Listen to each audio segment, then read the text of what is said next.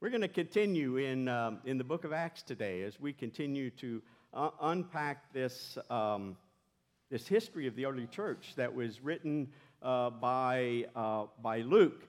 I think sometimes when we think of the early church and the first followers of Jesus, I think we have this idea anyway that these first followers of Jesus, that when Jesus resurrected and reappeared to them and told them to make disciples by going, baptizing, and teaching, and said that they would be witnesses in Judea and Samaria and to the ends of the earth, we have this picture that the light bulb goes off in their heads and they get it and they have a complete understanding of what's going on. But if we've been paying attention to the book of Acts, we discover that that's really not the case. In fact, we see in the early church, we see, first of all, the early followers of Jesus trying to struggle to figure out where do they fit in within their Jewish tradition. We forget sometimes that they were Jewish men and women who were familiar with the Hebrew Scriptures and very much understood things from that perspective. And we forget that their intention was never to begin some new religion. They understood Jesus to be the Messiah, the one who had been spoken about by Moses and had been promised through the prophets to Israel, the one who would come, who would lead a renewal and a reconciliation and a restoration of Israel.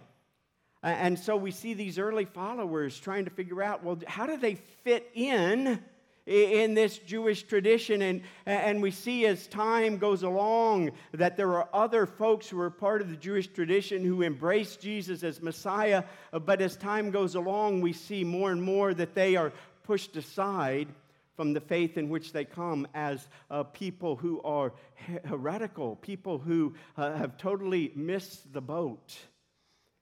And so we see this unfolding of the early church. In fact, the first 15 chapters of Acts is this unfolding as the early followers of Jesus seek to understand just what is the mission to which they have been called and how is it they are to go about this mission. And last week we took a look at Saul. And in fact, this whole section, I think, from 9 into 15 is this transitional section in which we are challenged today as we hear these stories to see differently, to see with the eyes of God as these stories unfold. And so last week, we looked at the story of Saul, a man who was convinced that he was following the way of God. Who was convinced that he was doing what he was supposed to do as he hunted down and persecuted followers of Jesus. A man who was convinced that he was defending and protecting the traditions of the temple religion. And yet we see on the road to Damascus, as he continues to seek out God, that Christ encounters him there on that road and completely changes his worldview and his understanding of God and of God's mission and of God's methods. No longer will he be someone who seeks to bring about God's ways and God's mission through violence, but he will be someone who seeks to bring about God's ways in the midst of suffering, even as he proclaims the good news of Jesus Christ. And as I said, these next few chapters, we're going to see as the church as a whole begins to be shaped and formed. We're going to see how the church begins to understand their mission and how they actually begin to live out Jesus' call for them to make disciples by going and teaching and baptizing, to live out the mission that they were given to be witnesses in Jerusalem and Judea and Samaria and to the ends of the earth. And today we'll pick up the story in chapter 9 of Acts as we look at this story of Peter and Cornelius. Now, often when we look at this story, I think we think of this story, at least this is how it was taught to me early on, is this is a story about how Cornelius is converted to be a follower of Jesus. And that's certainly true, but if we pay attention to this story, we discover the story is really more about Peter than Cornelius, if we really pay attention. And so we begin this story, in fact, in chapter 9, in verse 32 through 48. We've just had Paul's experience or Saul's experience on the road to Damascus. Now we're going to hear about Peter and the church at Jerusalem again. And as we go through this transition section of Acts, we're going to go back and forth between Jerusalem and the church outside Jerusalem, between the apostles, the followers of Jesus, and between those who have gone forth. And we're going to keep going back and forth in this part of the story. But now we're back to listening about Peter. And if you remember earlier, before chapter 9, Peter and John had been sent out to go into Samaria to check out what was going on in these churches, in these houses that had been popping up as the disciples had been scattered after Stephen's stoning. And so the apostles, the original 12, send out folks to check what's going on and to check the teaching and everything that's going on. And so Peter has done that.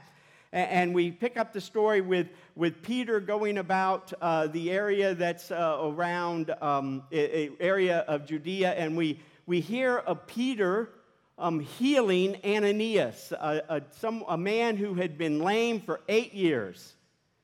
And Peter encounters him and puts his hands on him and says, "Get up, rise, and walk." Similarly, we see Peter going into the city of Joppa. And in Joppa, he is summoned because a young girl has fallen dead. A young girl by the name of Tabitha has fallen dead. And again, we see Peter, very much like Jesus did in the Gospels, we see Peter going into this room, laying his hands upon her and saying, "In the name of Jesus, rise." And she is resuscitated. Now, I find it interesting, this story that we're going to hear next in chapter 10 is not just a story of some marginalized follower of Jesus, but it is about Peter, who has done these miracles, who has been with Jesus, and yet we're going to see that there is some of his understanding of who God is and what Jesus is about that still needs to be shaped and transformed.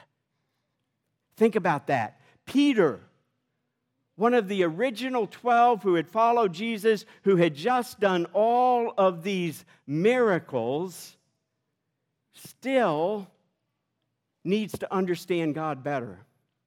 Still needs to understand what this mission he has been called upon is all about. And so in chapter 10, we pick up the story and we're told, there is this man Cornelius. He's a Roman soldier.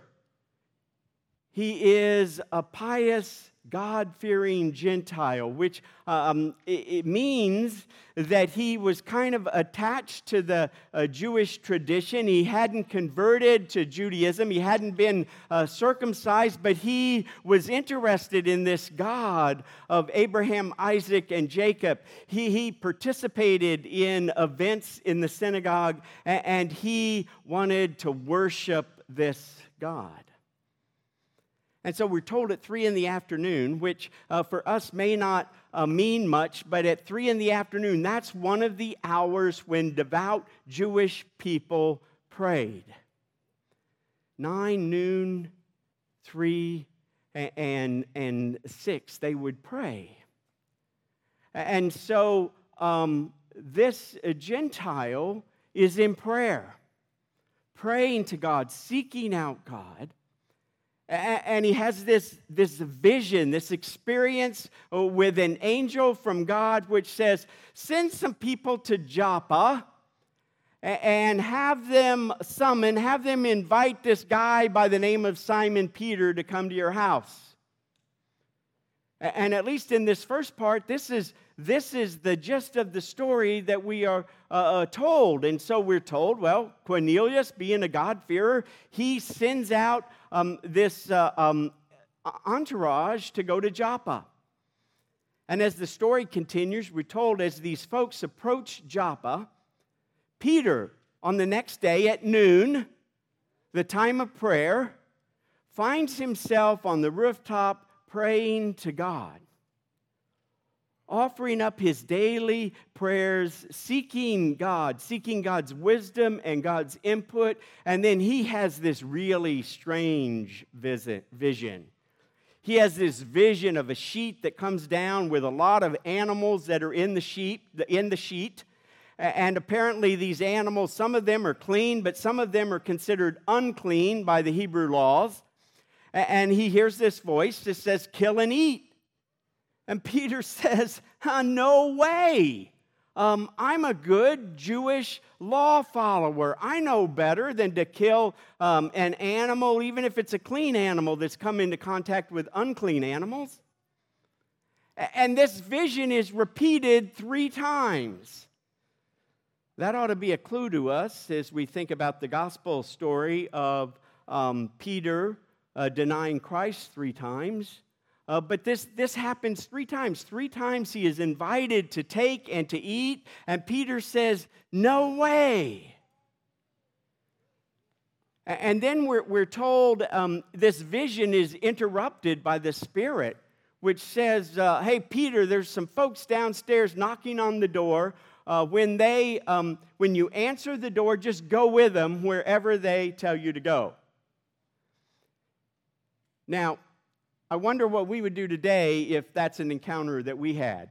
I mean, Peter is already confused because he's trying to figure out what in the world does this vision mean?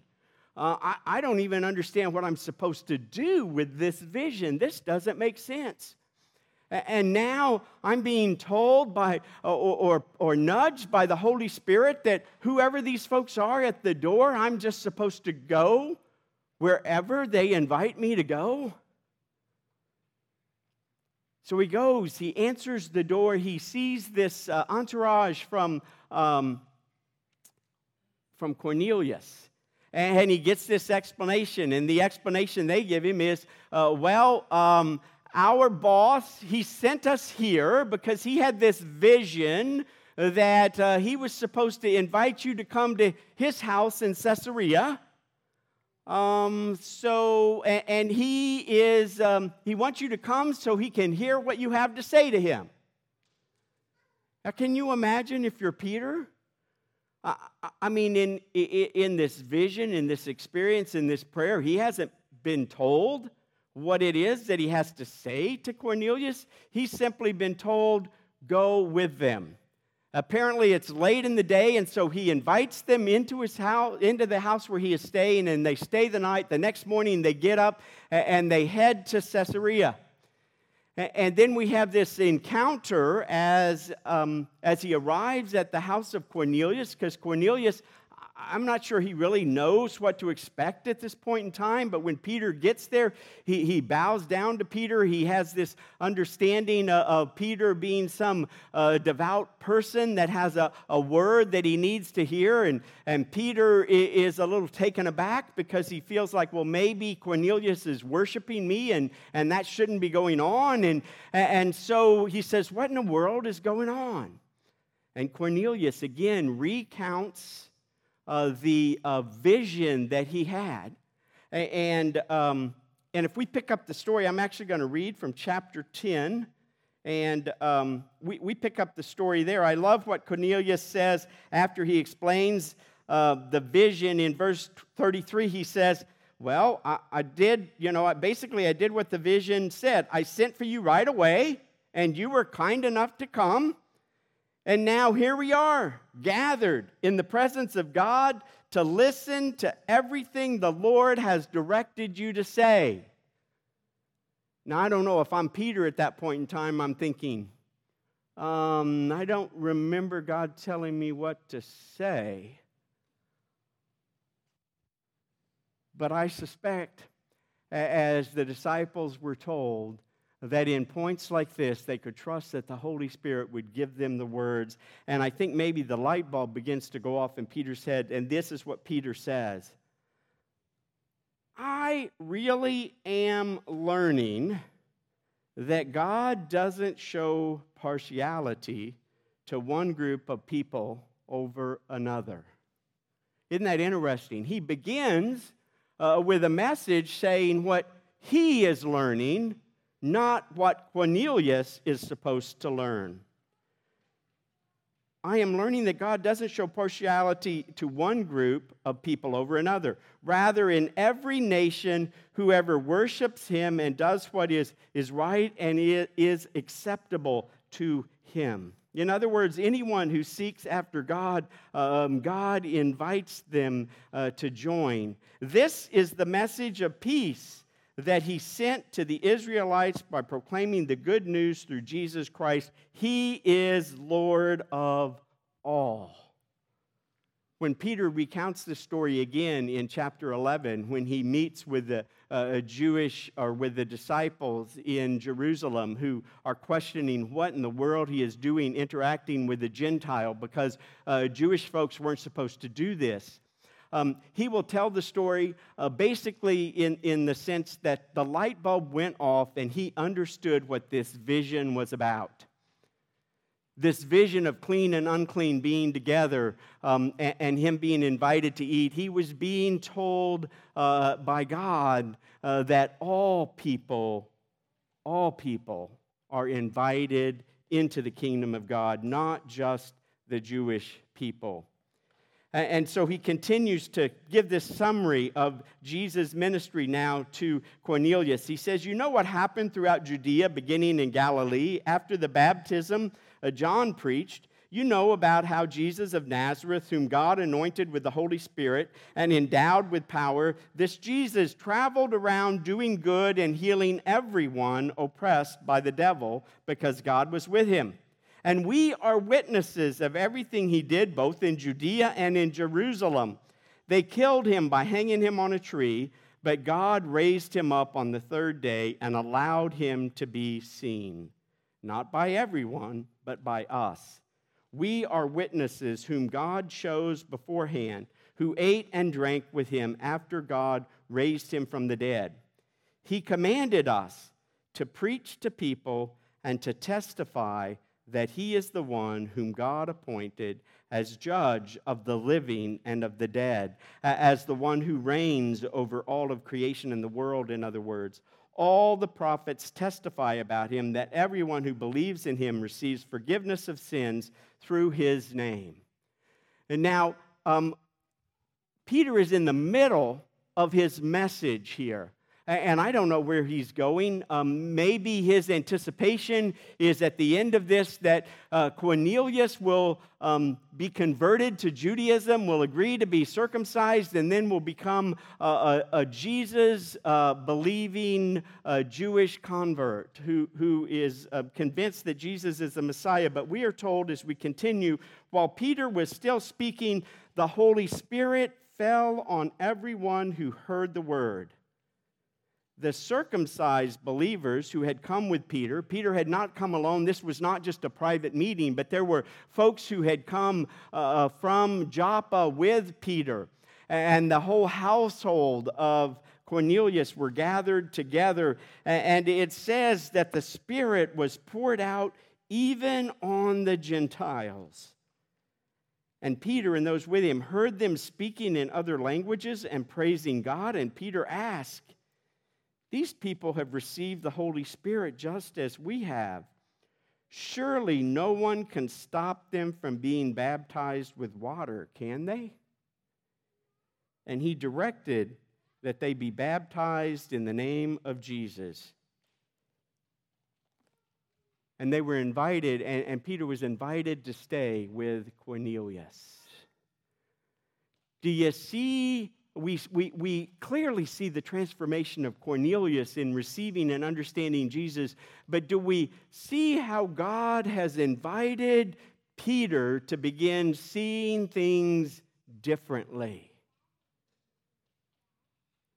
God is opening the eyes of these early followers to show them that this message, this news of the Messiah, this news of the person who is the Lord and the Savior of the world is not just a message for His people, for His tribe, for the Jewish folks, but it is a message for everyone. It is a universal mission.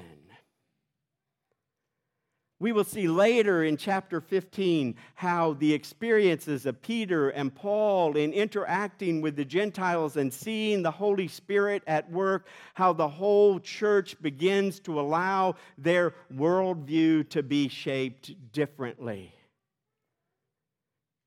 How they begin to understand that this narrow view of what they had about how God operates and works is being expanded. And they are discovering that this good news, this new thing that God is doing in Jesus is intended for the whole world, not just for a Jewish nation. Not only is the Messiah a different kind of Messiah, but the mission is even bigger than they anticipated. Peter's concept of who God is and what God is about is continuing to be shaped and formed. And while today, as we hear this message, I don't think we need to be reminded that the message of Christ is a universal message that is intended for folks, not just folks within the church, but folks outside the church, although sometimes it's good for us to be reminded of that. I think more importantly, as we hear this passage today, may it challenge us. May it challenge us to open up our minds and to open up our eyes and to seek God in prayer so that we might see things differently than how we normally see them.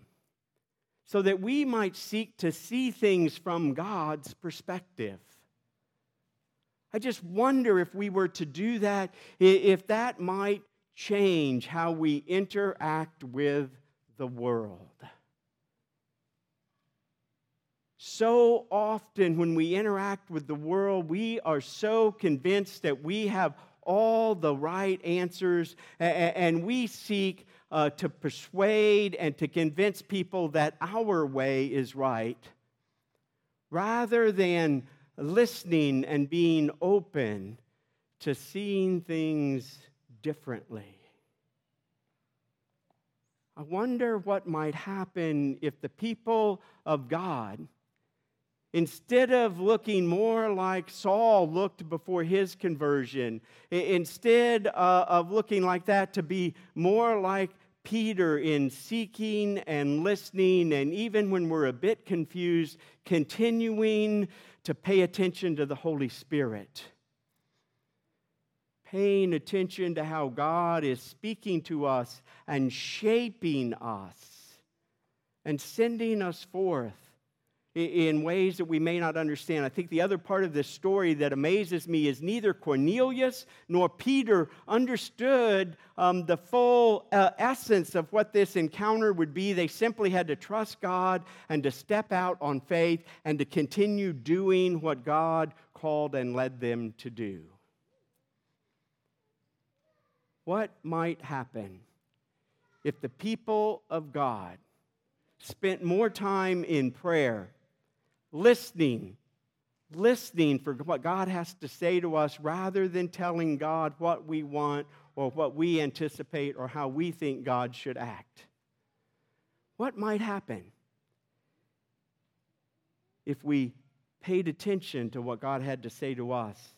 What might happen if we joined in groups of people from different perspectives and we began to hear each other and we began to see what God was up to? I think it's quite possible that we might gain a fuller picture of who God is and what God is all about, and where God might be leading us as a congregation and as a people of God in these times and in this day and in this place. May we on this day open up our hearts and our minds to the very presence of the Holy Spirit, to the very voice of God, that we might be more fully the hands and the feet of Christ in this world that so desperately needs that right now. May it be so in our hearts and lives, in our neighborhoods.